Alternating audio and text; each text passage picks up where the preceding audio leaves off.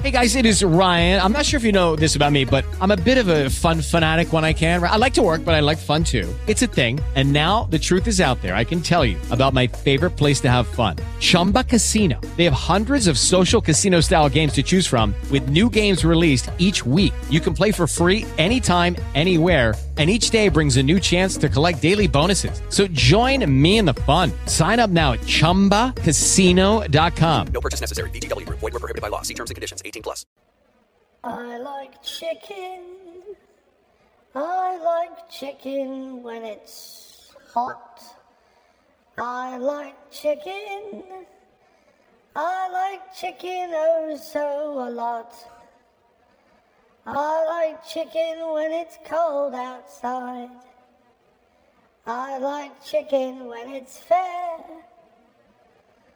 I like chicken when they've plucked off all the feathers.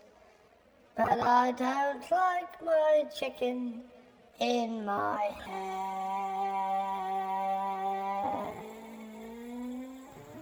And that was the new song, I Like Chicken, by Finelli Pope.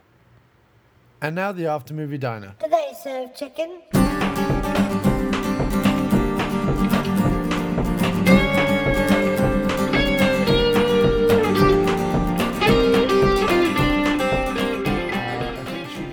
Dusted it with some sugar, maybe some pine nuts, something like that, put some caramel on it, and then she spat all over it for good measure.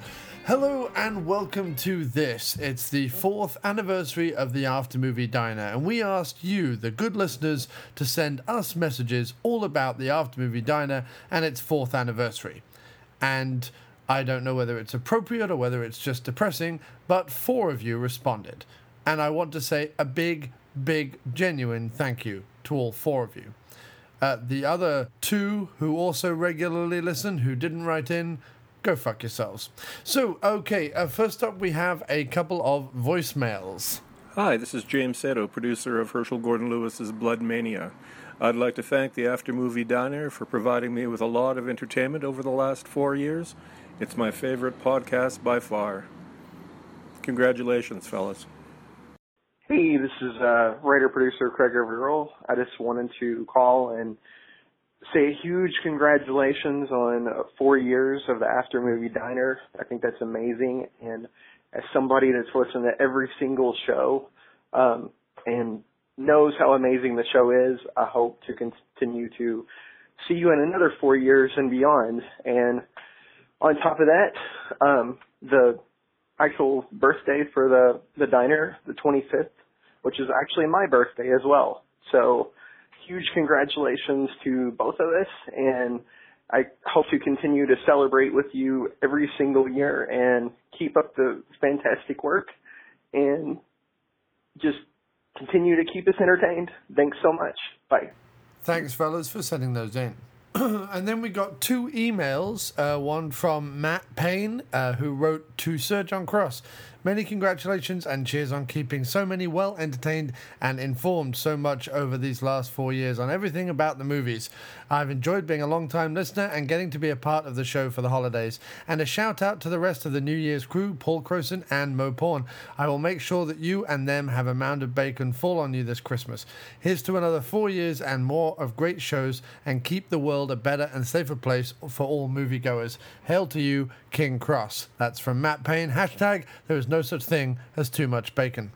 And then Jay Mayo writes, John, I say it all of the time, but it truly amazes me just how powerful podcasting is. I found the After Movie Diner through another podcast about a year ago and have been a huge fan ever since.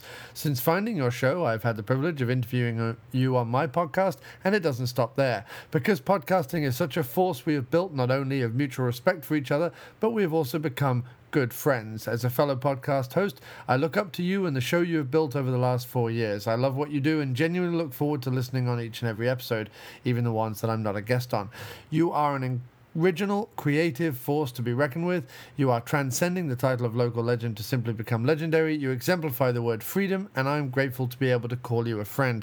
Congratulations on all your success, and I look forward to listening to every episode of the After Movie Diner over the next 4 years. That's from stand-up comedian, host of the Hold DeMeo podcast, road trip buddy, musician, backup singer, free liver, and most importantly, friend, Jay Mayo. And yes, you can find J Mayo's podcast, Hold the Mayo Podcast, over at holdthemayopodcast.libsyn.com or on iTunes under Hold the Mayo Podcast.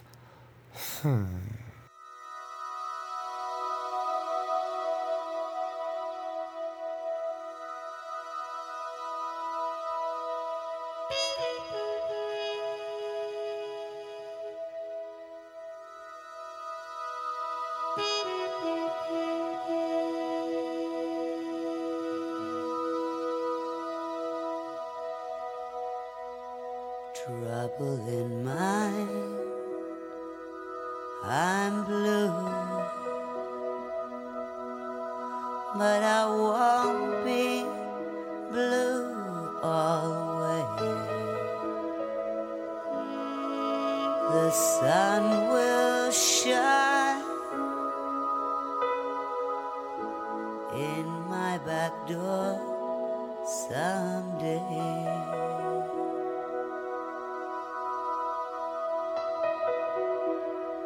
Trouble in mind, that's true. I have almost lost my mind. Life ain't worth living. Sometimes I feel like dying.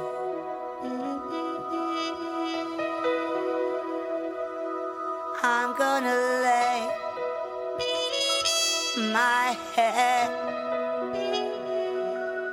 on some lonesome railroad line. Let the 219 train ease my trouble in mind.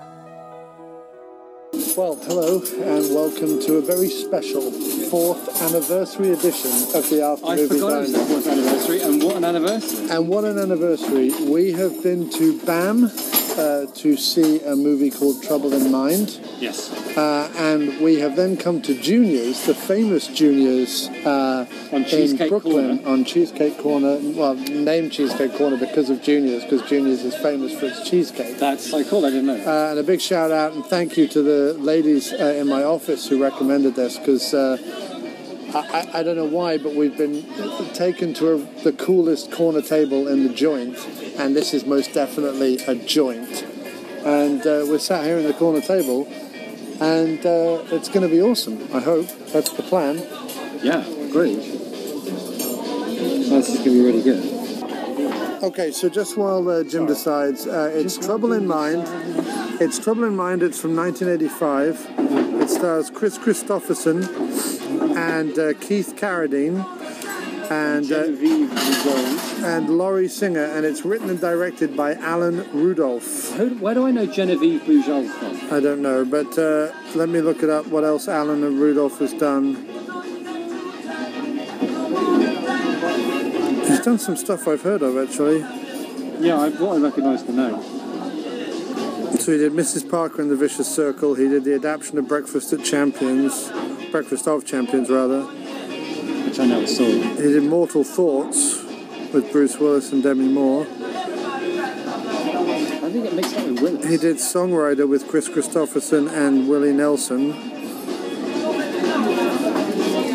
He's done a whole bunch of different things. Welcome to LA, Roadie, Endangered Species. I haven't heard of a lot of them. I think I'm going to get a steak burger. I like the sound of that.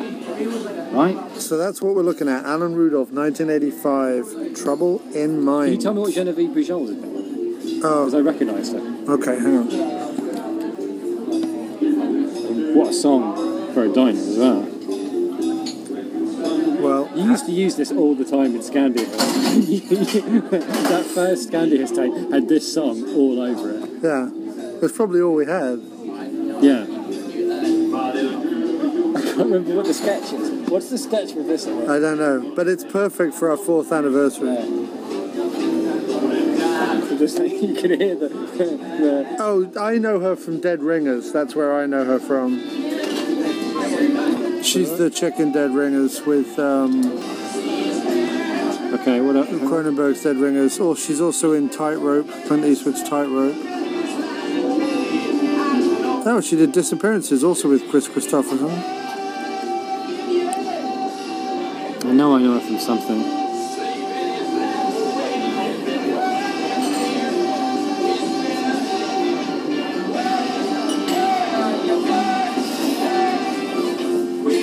Well, she's not obviously short, so I don't know. But she was great. She was really, really good. They were all really good. She was in The Moderns with Keith Carradine as well. They've all been in like each other's stuff and all worked with each other quite a bit. It's very cool. But now you're reminding me, this wasn't a Scandia sketch, this song. I don't know what the sketch was, but it's all I could think of was any minute now it's going to go clunk. Yeah. And you're going to go, welcome to the... Yeah, whatever, because that's how I used to talk. Well, you did when you were 13. Well, I used to talk like Brian's mother from Life of Brian, apparently. Well...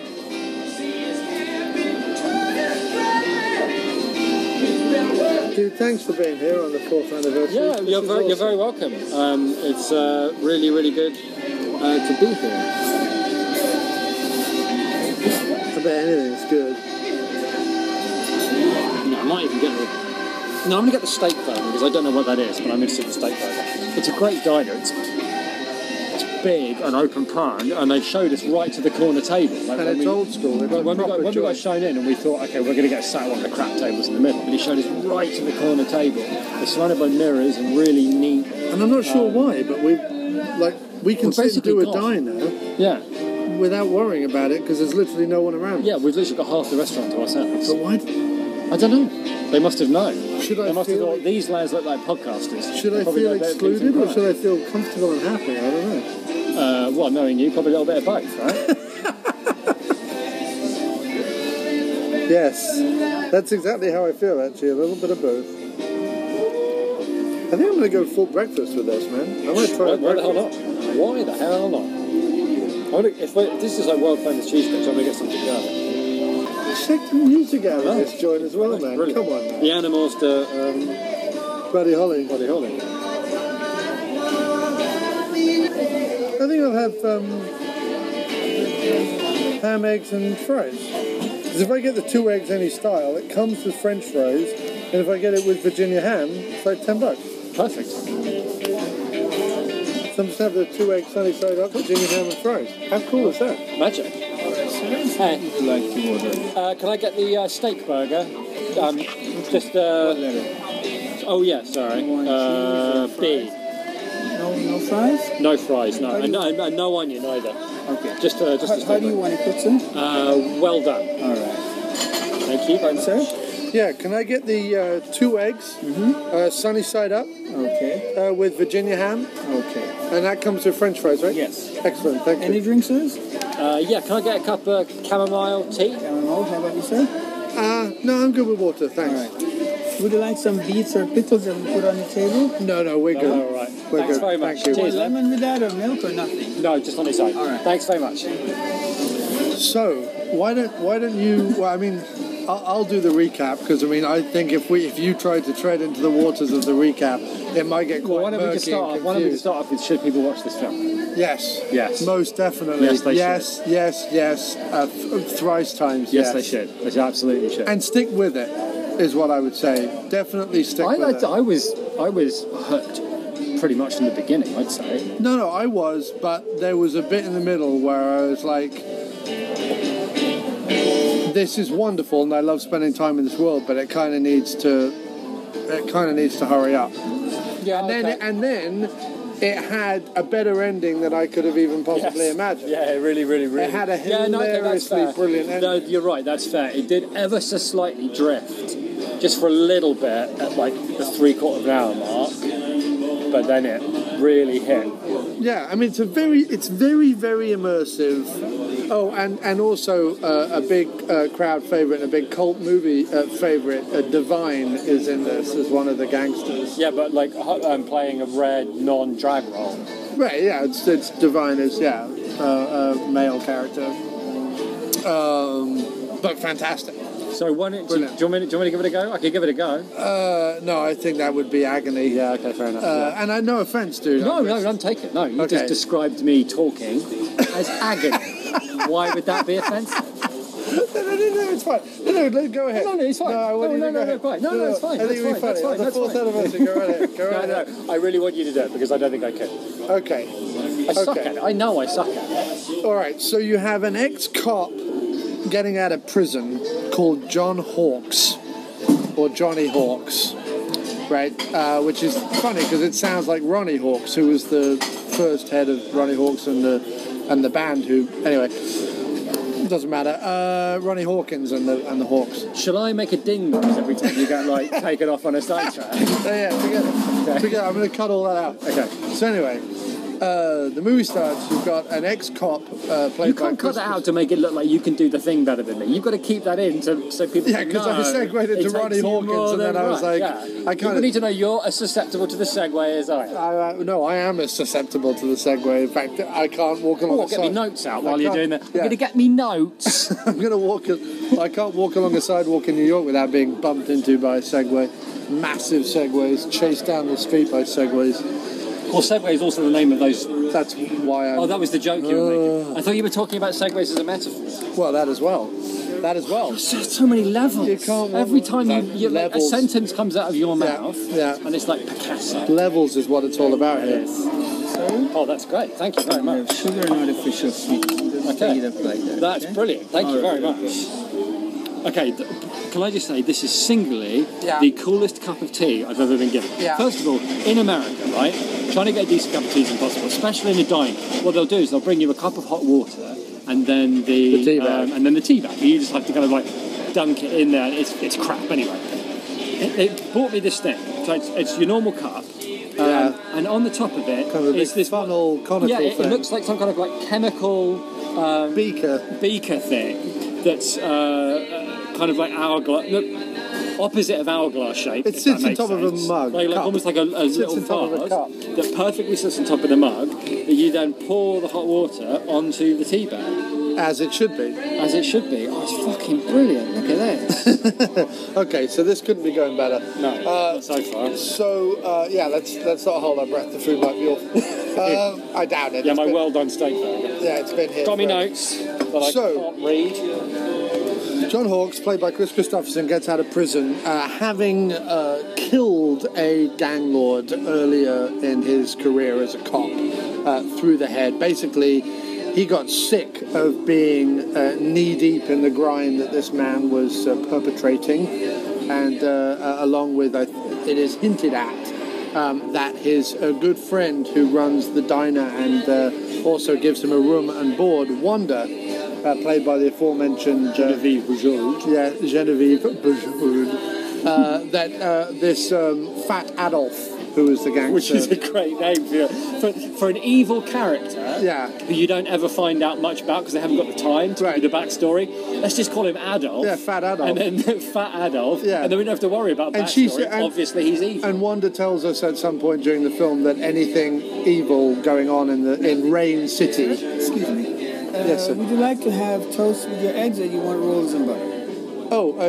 Sorry, toast is fine, yes. Rye, if I can have it. Thank you.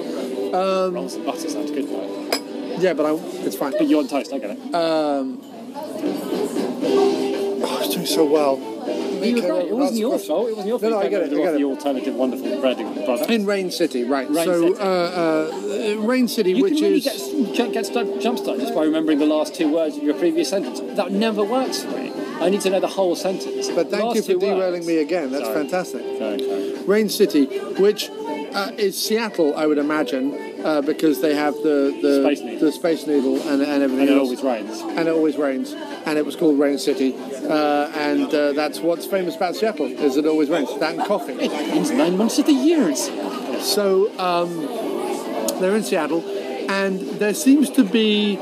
It seems to be both a they call it like a neon noir, meaning like it's very 80s, but it's also very 40s and 50s. Yeah. And indeed the plot is to some extent. So you've got to imagine this very highly stylized 80s Seattle but with heavy 40s and 50s overtones and a big dose of sort of surreal element to it. We can't really get too detailed about it because I think we would go down a rabbit hole, but basically in Rain City there seems to be a lot of militaristic presence. It seems to be set in a time where people also speak Chinese or Cantonese or something like that. Or Japanese, maybe? Because it's Korean? Because it was Korean watches. And there's the woman in the... It's just in the elevator on the way down from the Space Needle. That sounded like Japanese to me, but it could have been Korean. And what's the name of the guy who played the Hood? The guy who was spouting poetry. He was also in the Blues Brothers 2000. That's what I thought. Is it Moore? I'm so sorry for him. Is it because Moore? He's been in Sam this. Moore? No, Sam Moore's the blues singer. I don't know. But all I know is I feel for him because he was in this. But and he's if a I'd theatre seen actor. him in He's this, been in tons of theatre. He was in Terminator 2 as well. Yeah, he's a theatre actor, but he's also done tons of films. And I forget his name. I think it's... His name is Joe Morton. He speaks Japanese. It was some a few Asian characters dialect. do. I don't know. Yeah. Throughout the movie. There's a military presence. There's also seems to be some sort of civil unrest, like if it's Korean, could it be like some kind of Korean war throw? Like if there's armies in the streets and they're all speaking Korean, and it's supposed to be like 40s, 50s. Maybe it's a Korean War thing. That like the Korean War is much bigger in this universe, something like that, maybe. Possibly, because he definitely says Korean watches and then talks to the guy soon after saying that. Right. In Korean, right? And then. And there also seems to be some civil unrest. There seems to be protests going on and protesters being broken up, although it never explains exactly what they're protesting, but one assumes a war. Yeah. Or one assumes I think it was like communism just like or something. freedom in Rain City, something like that. Something like that, right. So there's all this stuff going on. There's also two... Yeah, into which... Well, there's two into rival... the city... Oh, sorry. Yeah, there's also, we find out later on in the movie, two rival gangs. So there's Divine's gang, and then Nate's gang. Is his name. I love his like Nate. So Nate and Hilly are the bosses of the Nate team. and Hilly, right. And they're both ludicrous, but in the most glorious and hilarious way. Nate clearly has a temper problem, and Hilly just sort of kind of, in a typical Divine arched eyebrow type way, despises everything. Especially mothers, in a wonderful, wonderful monologue later on in the movie. So, into this, there are two lost kids who have a kid of their own, played by Laurie Singer and Keith Carradine, who have been living in a camper van, like a real low-rent camper van, not like a Winnebago thing, but like a proper low-rent camper van. Yeah. They've been living in that, one presumes, in the woods of Washington State. Trying to get jobs. It kind of looks Twin Peaksy, doesn't it? It's kind of that kind of area, which is Washington State, which is where Seattle is. And he's been trying to get work, one presumes construction or tree felling or something like that. And he can't get work. And he's been trying every morning, and the guy who runs the construction site basically tells him to bugger off. So he steals... Says, I guess you're the early bird that didn't get the work. Yeah, right. Which was a really cool. Oh, yeah, the whole movie is full of sort of 50s and 40s film noir bon mots, and it's fantastic. Like you described it, it's a Tom Waits song made flash. But like Blue Valentine's era Waits. Right, or even before, even 70s kind of Waits. But yeah, definitely. Yeah, but not modern, I'm a donkey hitting a bucket Waits. No, not donkey hitting a bucket Waits. No, never that. No, not Dust Bowl Tom Waits, who's been shot in the gut leaning against the side of a Cadillac. Yeah, it's right. Yeah, definitely. Making funny jokes. That's exactly what this is. Right, yeah. And so these young kids, he steals some money from the construction site, goes home to the camper van and says, let's get out of here.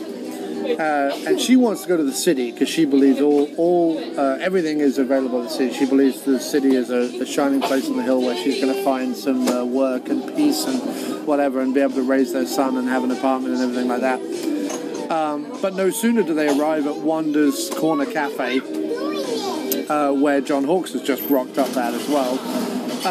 Keith Carradine, immediately gets embroiled with a local thief, kind of jewelry heist thief guy. Yeah, just like low rent.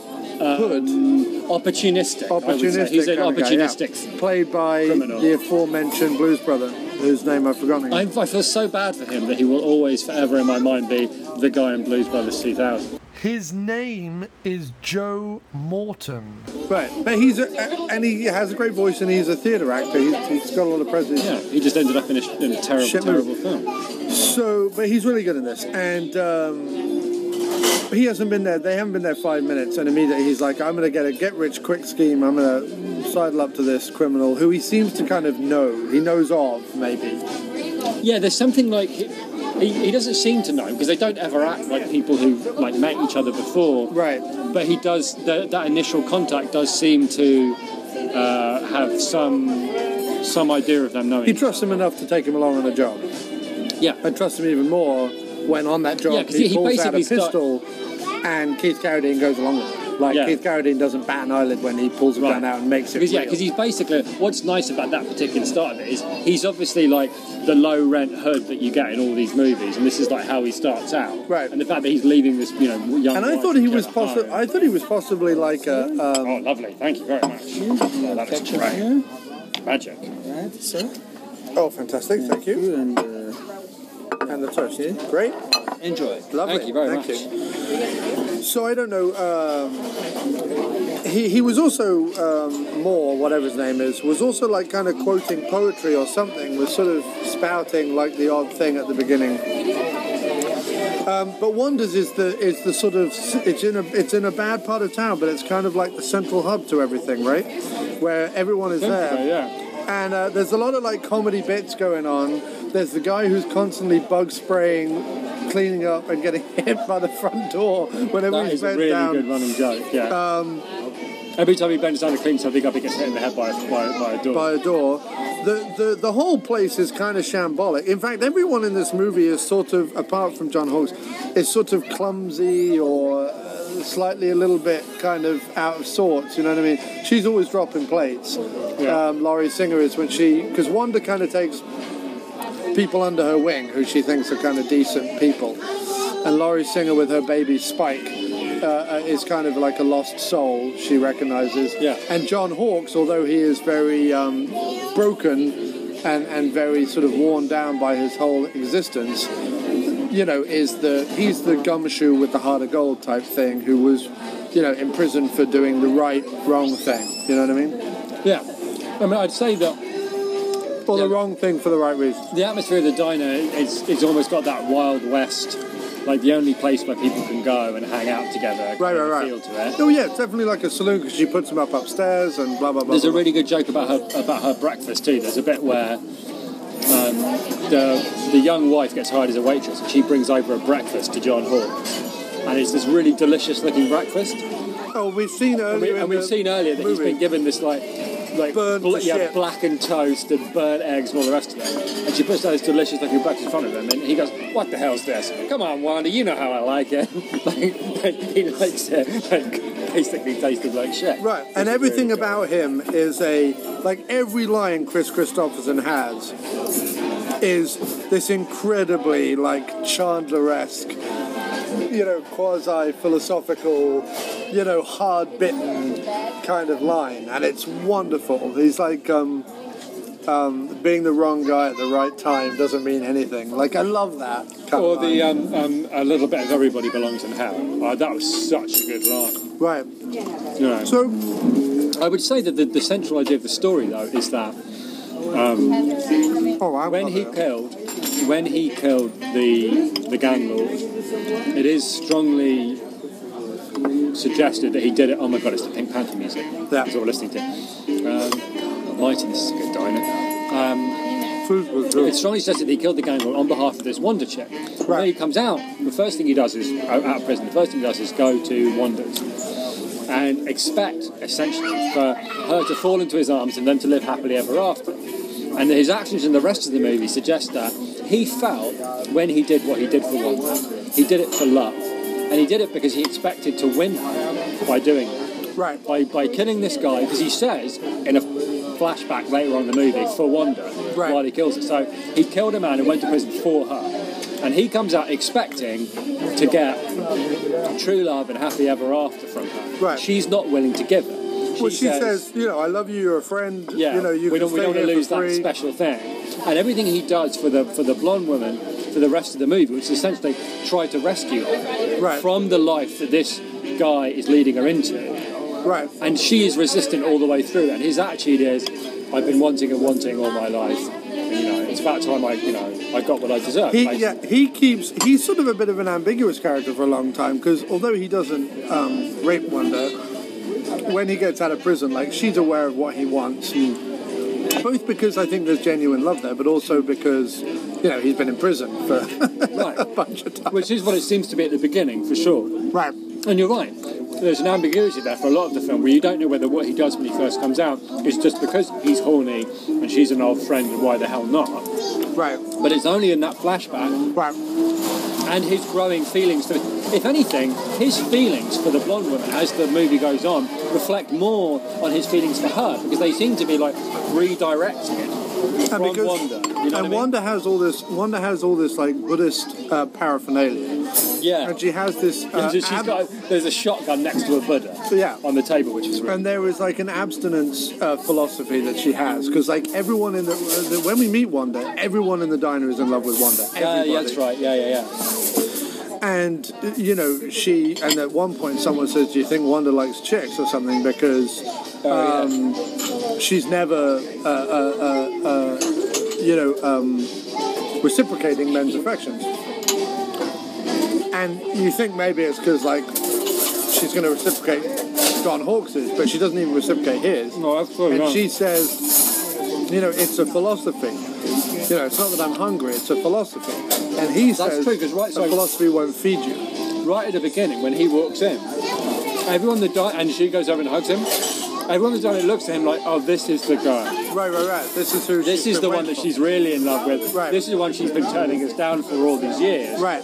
And then it turns out it's not even him. And that's never suggested in anything except the looks on their faces when he walks in and how she reacts to it. But you're right. That even that isn't the case. But that's why I think when the Laurie Singer character, the blonde lady, comes into play,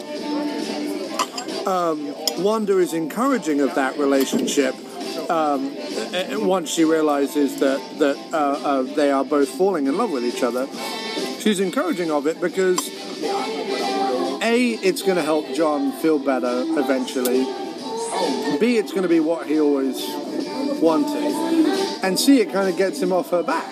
You know what I mean? She can go back to just being Wanda the friend. You know what I mean? Yeah. She already knows that she likes the blonde woman as a friend, so as far as she's concerned, she can gain this couple as a friend, and they can get rid of this thing. So in the meantime, Keith Carradine, who's hooked up with this low-rent thug and is trying to steal jewels to give to Divine and make some money off it. Yeah, he's sort of slowly but surely attempting to work his way up.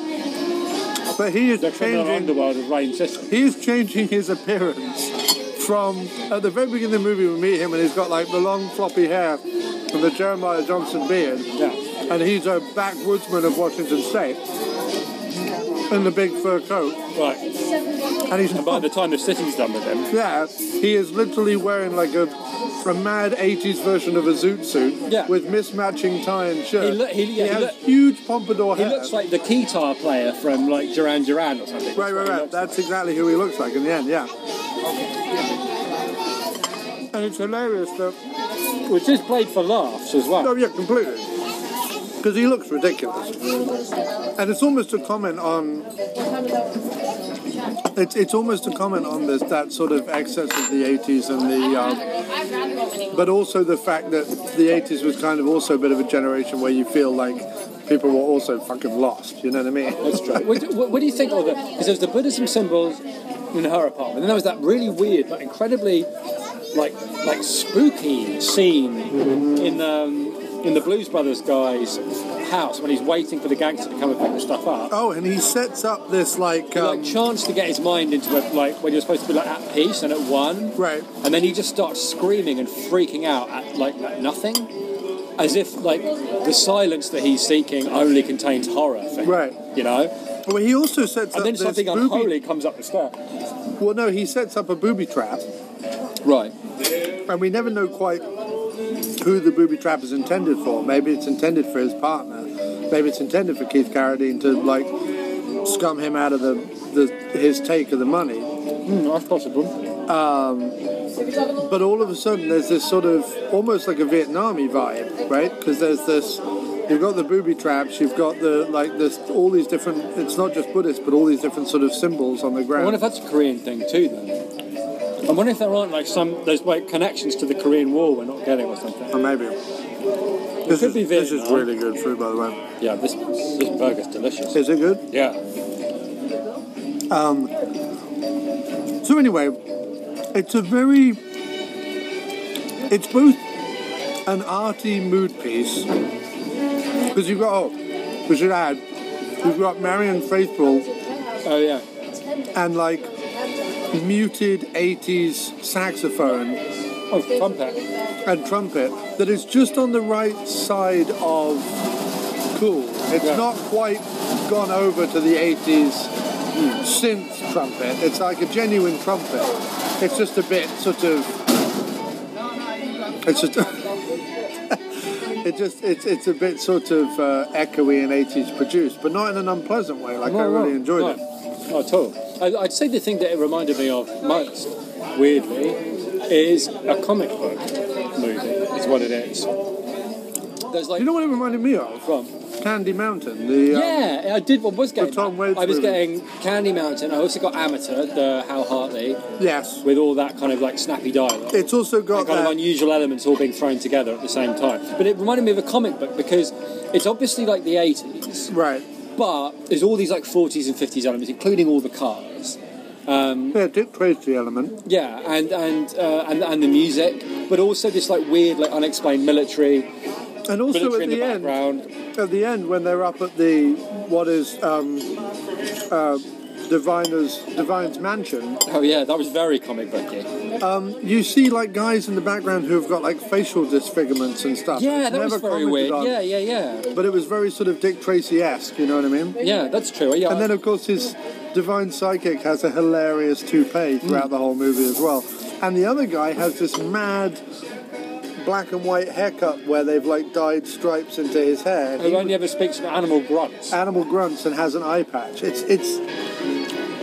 It's fascinating. It's a fascinating movie. I'll tell you what I thought about half an hour into watching it. I thought if I'd stumbled across this on Channel 4 when I was 15, 16, 17, it would have become immediately my favourite movie of all time. Yeah, of all definitely. time.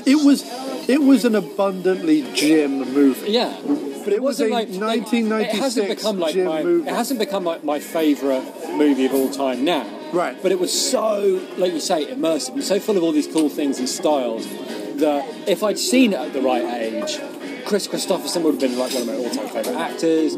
Blues Brothers 2000 guy would never be called that. He'd be called Trouble in Mind guy. Right. It would have totally altered so much of like what I would. It would just have become a huge part of my life. I know it would have. Yeah. Because of how It's a real. It was so funny as well. It's a real 1990s 4 a.m. Channel 4 movie. Yeah. Do you But know what I like, mean? there's such a surprise. It looks so stylish. The lines are so great. And now the acting- Rudolph. Yeah. Trouble in Mind. Yeah. And now on Channel 4, Other than Chris Christopherson stars in the Neon Noir by Rudolph. Other than the blonde chick, the acting was like unbelievably good. Like everybody was terrific in it. She was the only bum no, and only because she was just like, oh hello, I'm a blonde actress. And that was it. Well, she looked like Daryl Hannah. She looked exactly like Daryl Hannah, and I wouldn't be surprised if he tried to get her and couldn't. But everybody else, like Christopherson and Carradine and Divine and and the guy who played his old lieutenant at the police station. No, he was brilliant. Oh man, every scene they had together was awesome. No. I love the way that when he went into the police station, he knew that his chief had a bottle of booze in the drawer and immediately went for the booze in the drawer. It was so good. It was like a weird cross between like a genuinely affecting like 40s, 50s film noir where you really cared about the characters. Right. With these crazy, like almost like slapsticky bits of humour in it. But when you think, man, of the movies that came out between like 83 and 86, it's insane. Like, this fits in with Blade Runner and Brazil. Like, it has all that kind of fixation with the 50s and neon and Americana and everything that those movies have in the same way, you know? But it also fits in, like we say, with obscure movies like Hal Hartley stuff and Candy Mountain. And there was one other one that it really, really reminded me of as well. And I can't think off the top of my head now, but, you know, and then like the punk 80s films like Times Square and the music of the Runaways and stuff like that. Like, it just had a real, it was almost like a it had like a love of movies to it as well. Like the idea that but without being without being like too Tarantino or anything. But the idea that you can take what was nice about the whole alternate universe thing, and I don't know if I've seen it. I mean, I'm sure it has been. Don't get me wrong, like either in books or comics or whatever. But the whole, hey, if this is an alternate universe, then we can do whatever we like. We can have 50s cars, even though it's the 80s. We can do whatever the fuck we want. Right. Which I have to point something out in a minute, otherwise I'm going to be accused of being a hypocrite. But carry on. Go on. Well, we had a big problem where It Follows did it. Because It Follows was set modern time, but had a lot of, like, retro stuff in it. And all I can say to that is that this felt authentically inventive, whereas It Follows felt derivative pattern. And I can't really explain why the two things, because It Follows was reading up today, the director said, because we asked about the clamshell e-reader that she has, that doesn't exist. They invented that. They put a cell phone in a clamshell thing. And he said it was meant to take place out of time so that the whole thing felt dreamlike. Because in a dream you have stuff that isn't what you would necessarily have in reality, and you would put stuff together and blah, blah, blah, blah, blah. And all I can say is, because this wasn't derivative of any one particular film, because this was completely its own beast, albeit made up of a jigsaw of the past, quite legitimately, whereas It Follows was just too derivative of other films that we I tell you what it was. I tell you the difference. The difference between the two is, in this one, you felt like you used the idea of an alternate universe to take all these like different aspects of the present day and the past, and not always good aspects either, in order to tell his story, like in order to have the freedom to tell a story. But this one was more like, I'm going to put clunky typewriters and old-fashioned TVs in that. You mean It Follows? In It Follows, because I think those look cool. Right. The end. It had nothing to do with the story that he wanted to tell. That's what I was about to say, yeah. The other thing is that I was a little concerned. When this movie started, I was loving the atmosphere, I was loving the style, I was loving the, Chris Christopherson looking like the coolest man who's ever existed ever, wandering around this rainy Seattle with like monorails and trams and all this like cool stuff. Can I just say that the other great thing about Chris Christopherson is that I'd like to know how long he had the perfect beard.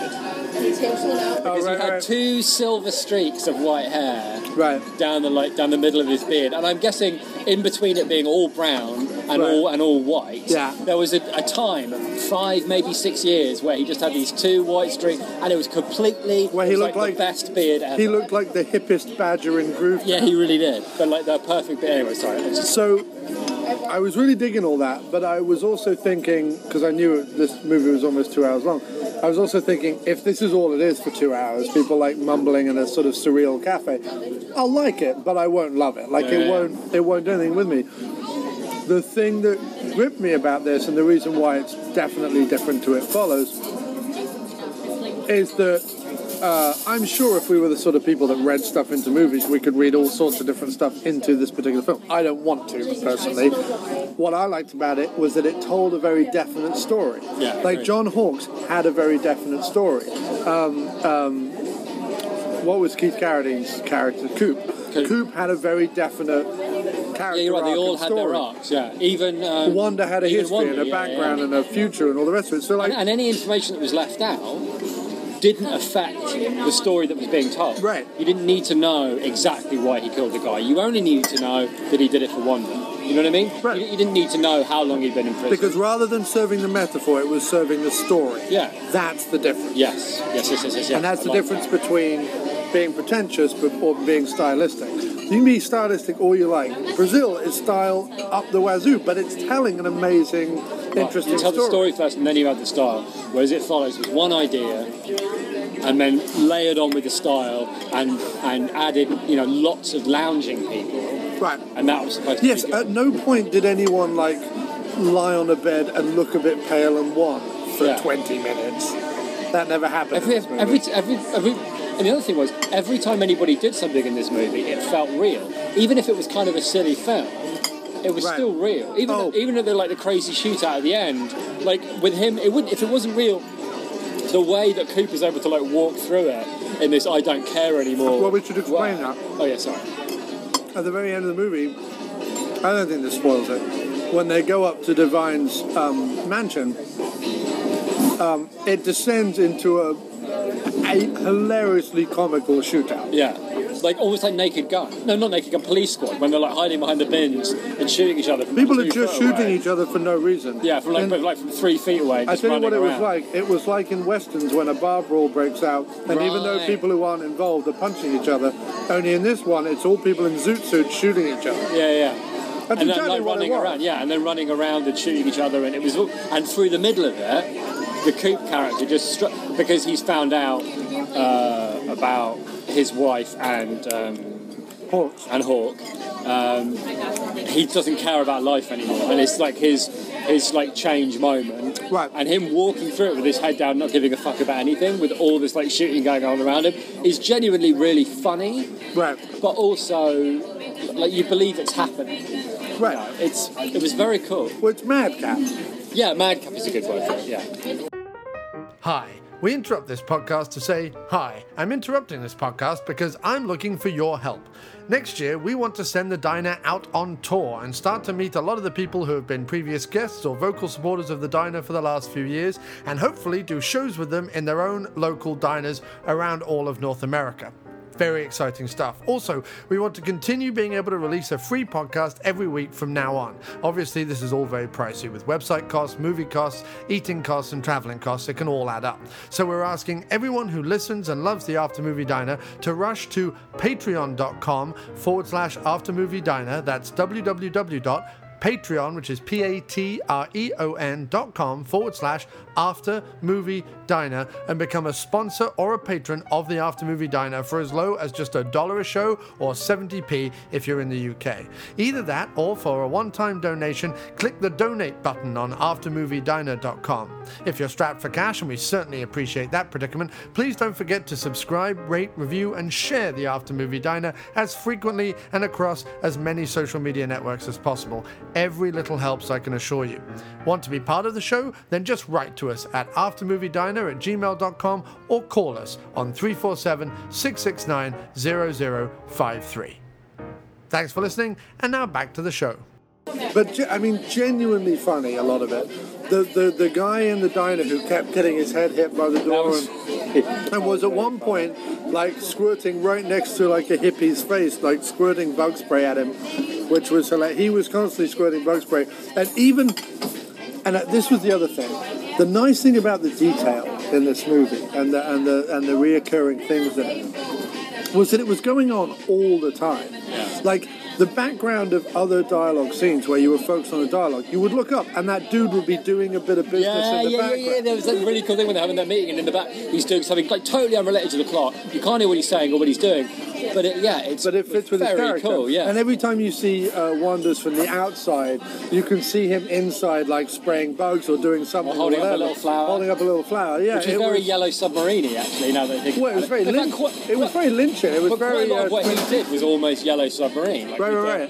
Just like mad miming in the background, a little flower, all of that that's what it reminded me of. But what it also was, to me, is... Yes, thank you very much, it was lovely. Is that, as we sit here right now in this diner, there are people doing stuff over there, there's banging, there's people wheeling stuff about, there's whatever it is, right? Stuff's going on.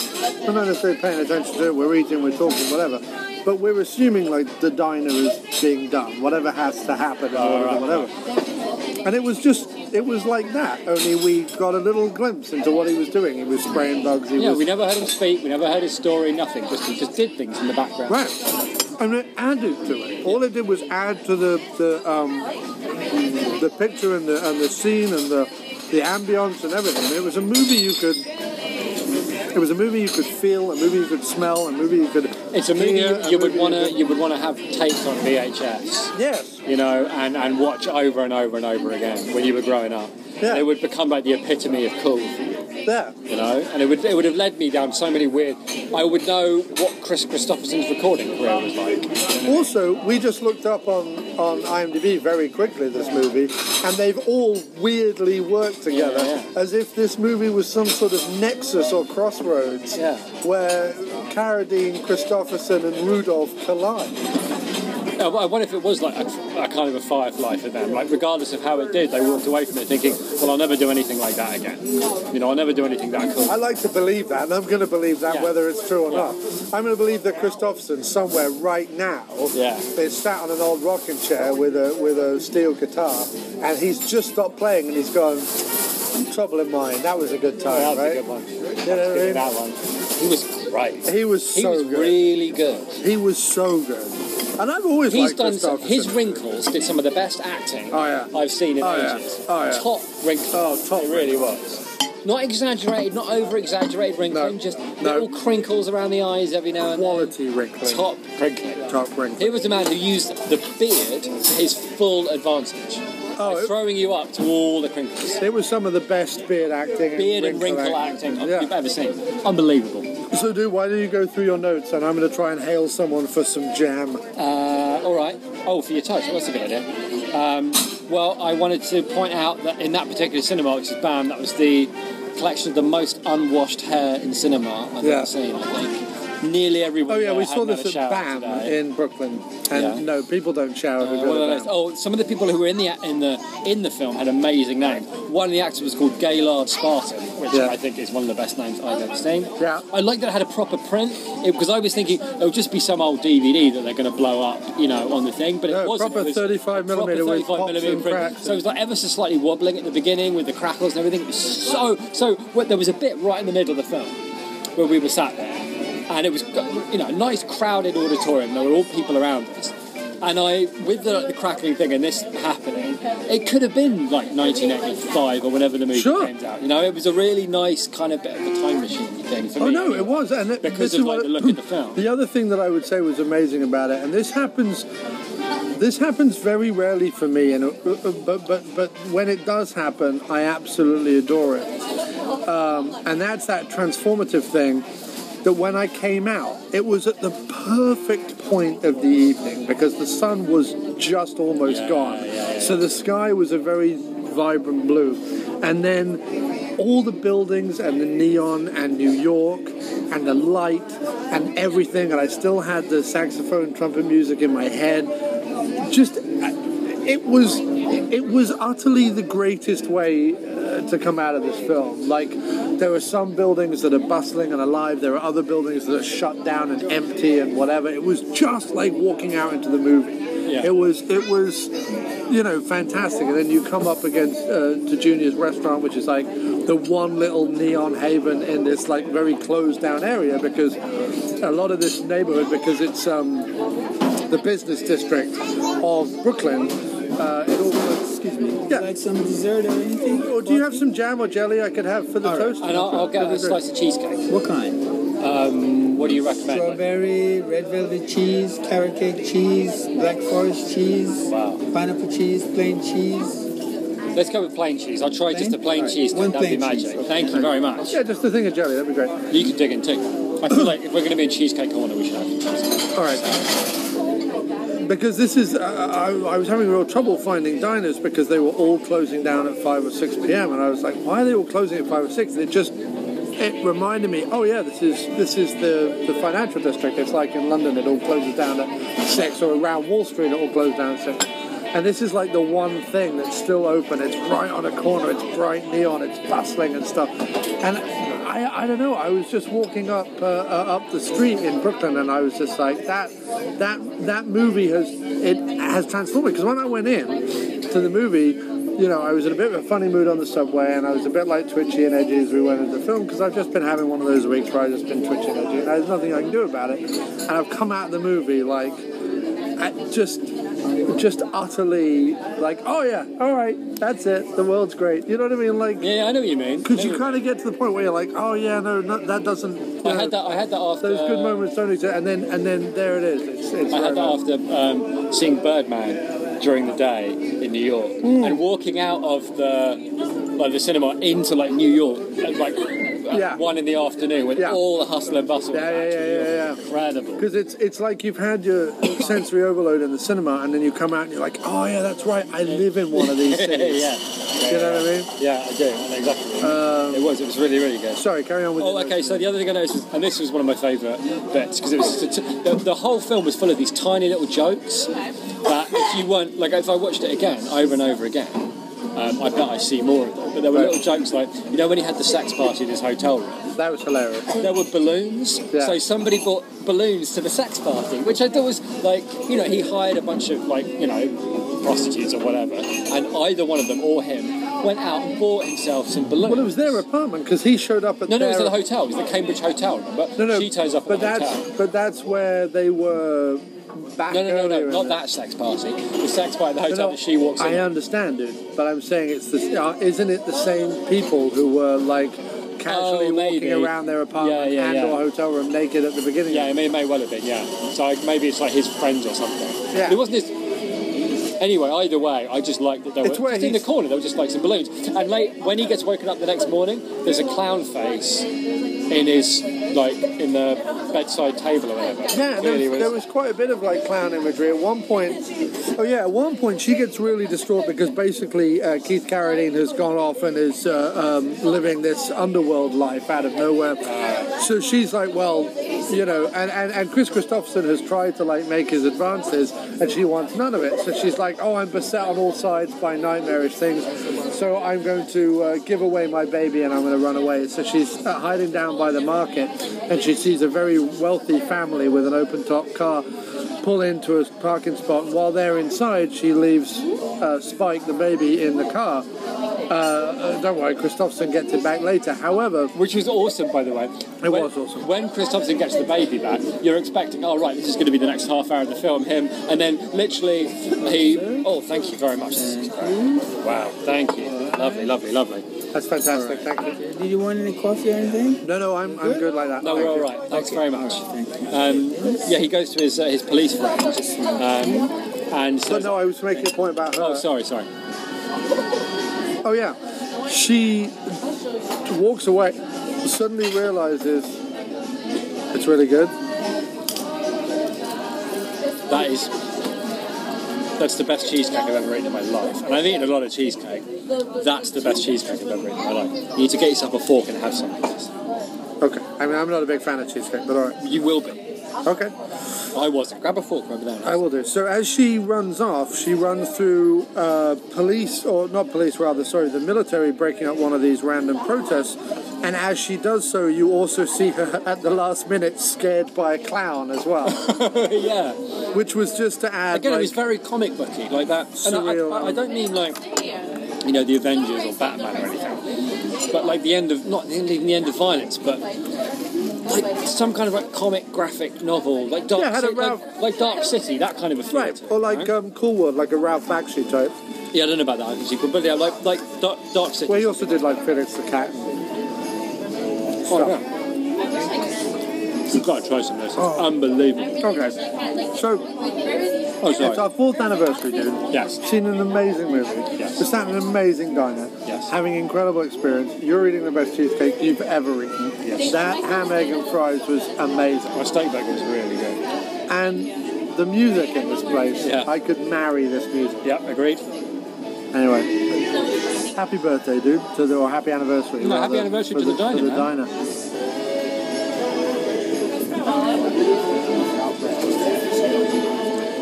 It's a pretty good cheesecake, right? That was some pretty bloody good cheesecake. Dive in, man. It's fucking huge. Can't eat all of it. That is. I'm not normally a fan of cheesecake, but that is some pretty bloody good cheesecake.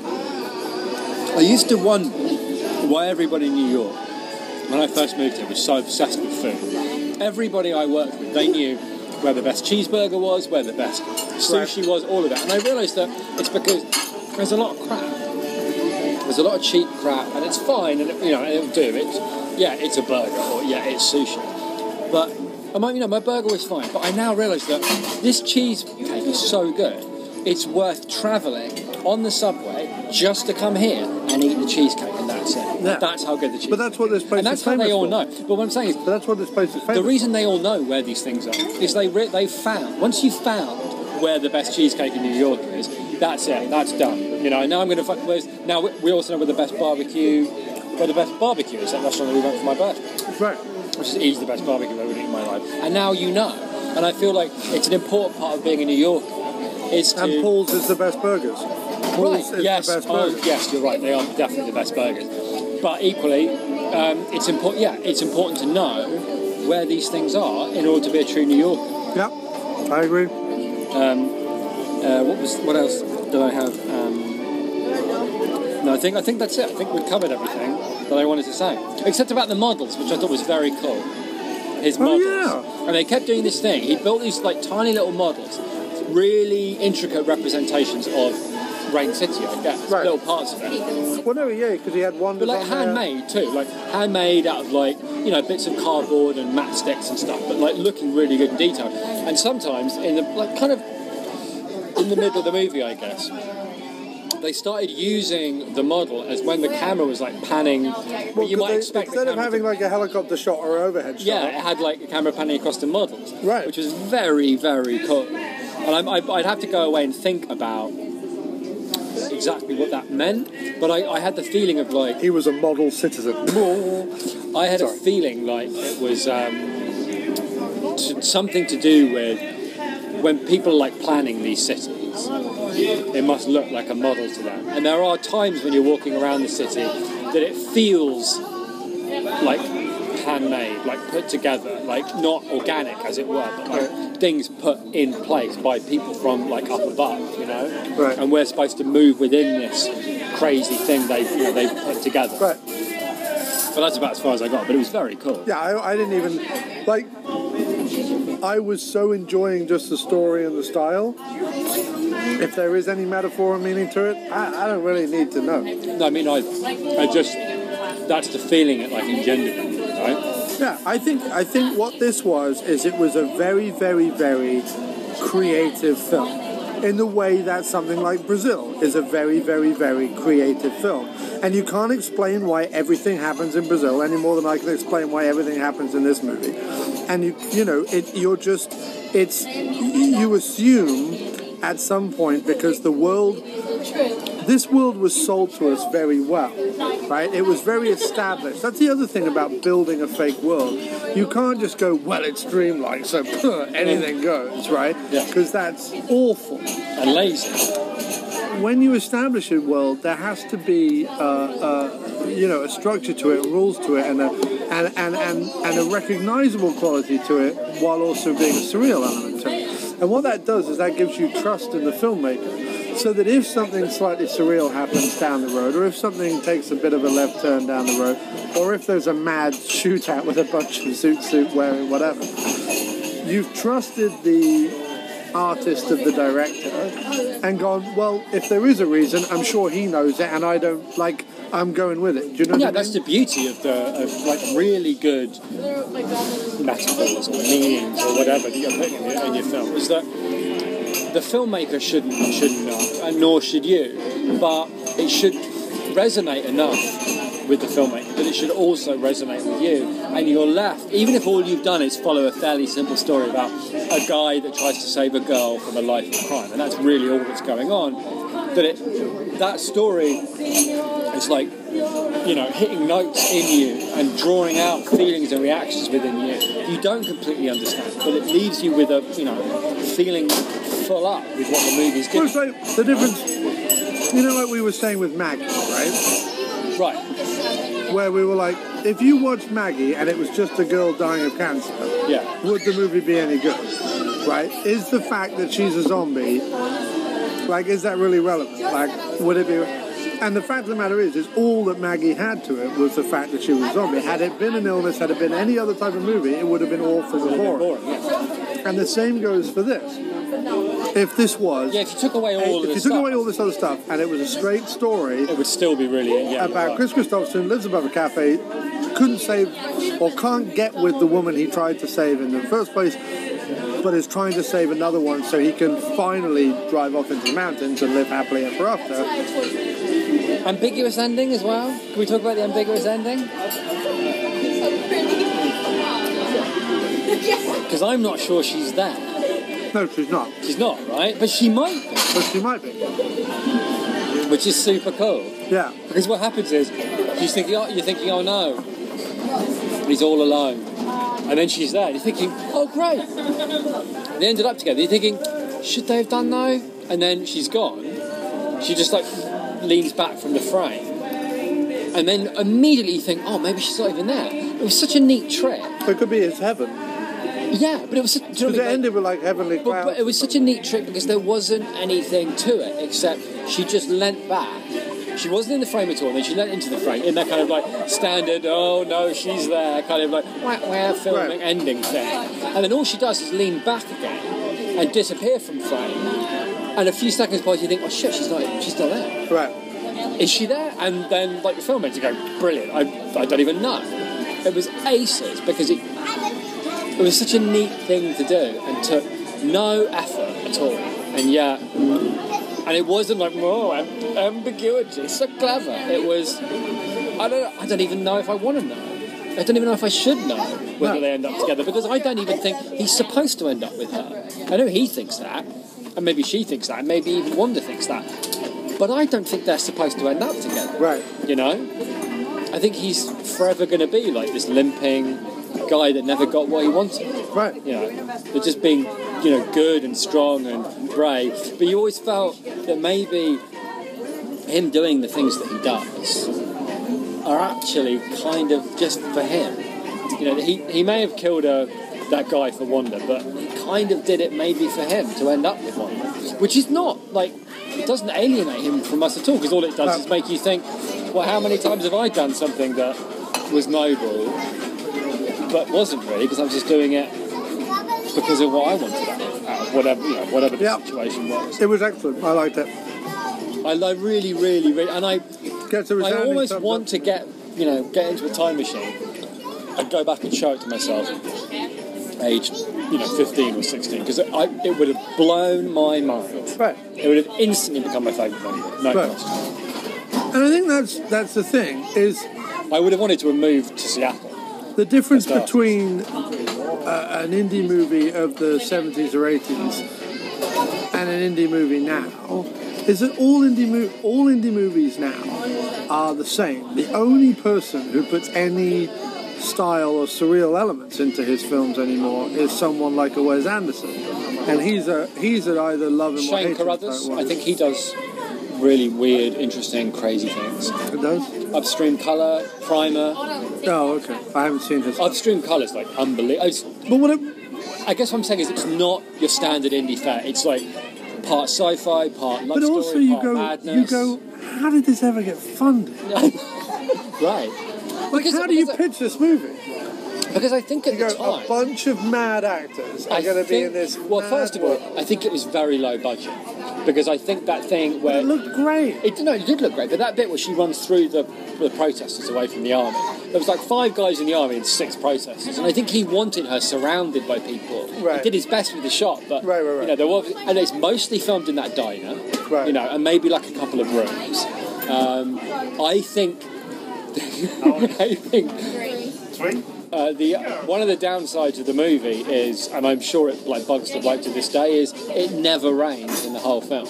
Like, I think he wanted it to be raining all the time, but I don't think... Oh, no, it did rain. Well, right near the end, it cut a bit, but not really. All they had was, like, rain on the windscreen, which was, like, really effective and very cool. But I think they wanted I think they wanted it to be... With rain the whole time. But I'm saying I think they wanted it to be like Seven, like, to have, like, constant rain, but I don't think they had the money for it. It was always bright and shiny, and I think they wanted it to be grey and rainy all the time. See, I didn't get bright and shiny from it. I got grey and shiny. Like, yeah. I I felt the shot at the end with the sun was like, unbelievably cool. As well. I felt like every time he turned on the camera, it was as if it had just rained. Oh, that's a neat way. So just before the sun breaks through the grey clouds, so the grey clouds are very bright, but everything is still dewy and misty, and that's how I got. That's what I got from it. That's nice. I felt like everything had just rained. That's nice. That's a much better. I prefer that to me. But I think that's. Yeah, maybe we should leave it there because that's a really nice. Because you totally changed my perception of the look of the film into one that I'm now really going to enjoy. And even just the last thing, even the comical element of when he goes, "Oh, I'm going to take you out to this great restaurant," and he's like, "I don't want to say it. What does he say? I want to say it's expensive, but you have to take out a loan to buy a ham sandwich." What did he say? You've got to get a cosigner to buy a ham sandwich. That's it. You've got to get a cosign to buy a ham sandwich, which was a great line. And then they go to this like mad tiki place with a. It reminded me of the restaurant that she takes what's his face to in Sneakers. You know, with the guy singing Mad Leroy Brown on the stage. Wait, but it also reminded me of like the mad bars that are in the Naked Gun movies. Yeah, that's true. Where he orders some ridiculous drink and it comes in like a half coconut with umbrellas and whatever. Yeah.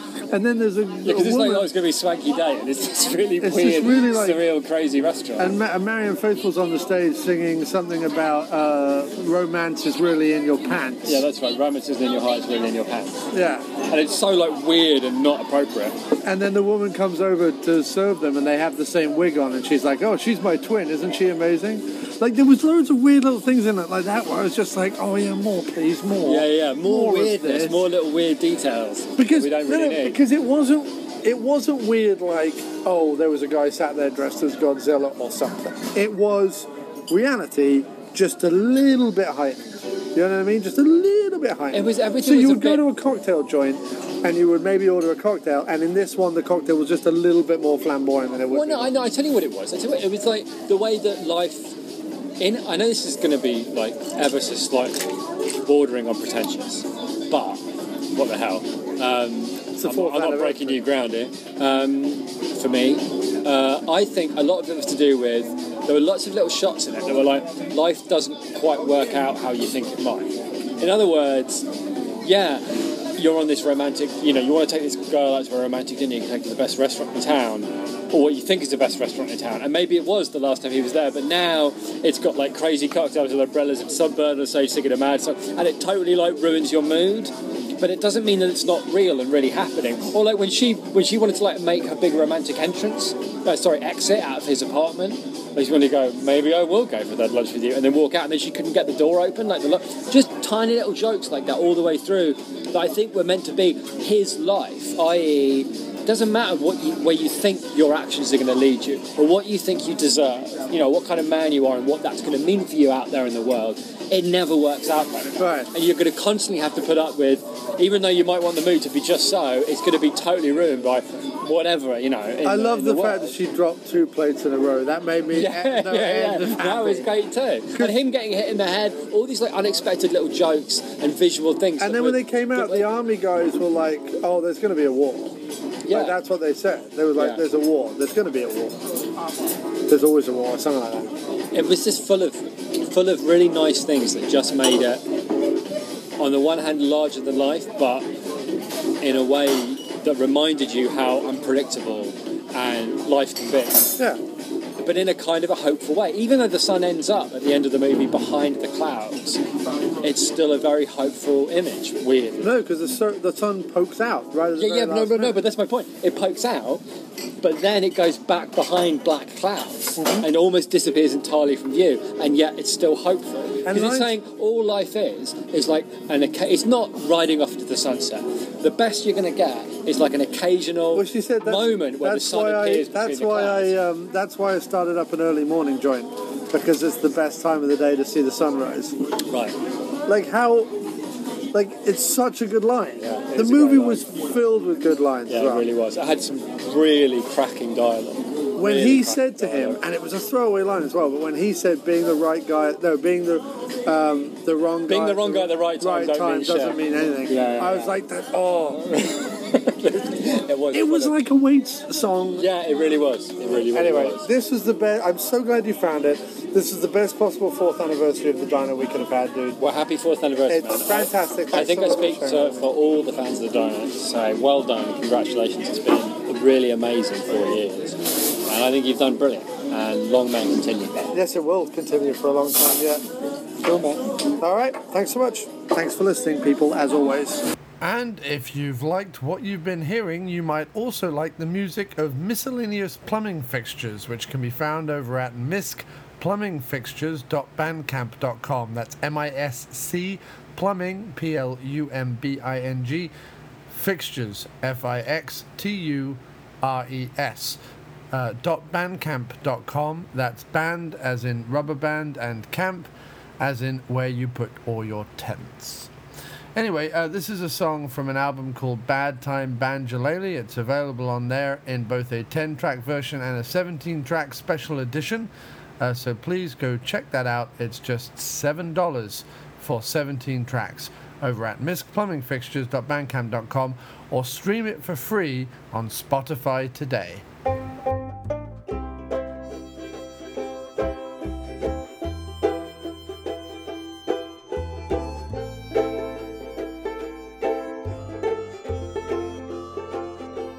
I've been down, I've been beat, I've been left lonely at the end of the street. I've seen this city at every hour of the night. I've been so close to giving up the fight, and in part at least I've been to blame. But next time it won't be the same. I've been belittled, I've been reduced, I've been made to feel I don't have any use. My self-esteem all torn to shreds, when love was just another word to be said. And clearly I'm no good at this game, but next time it won't be the same. You'll understand me, I won't believe it.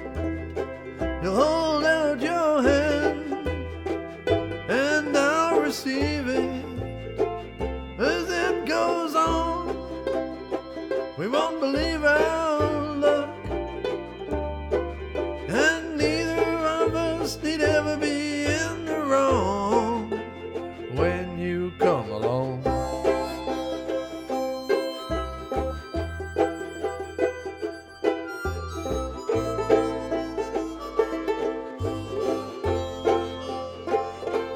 I've been troubled, I've been a mess, but if you know me, you know I try my best. I've been lost, and I know you'll find me, and once again I'll leave it all far behind me. And next time I will feel the change, and it will be different.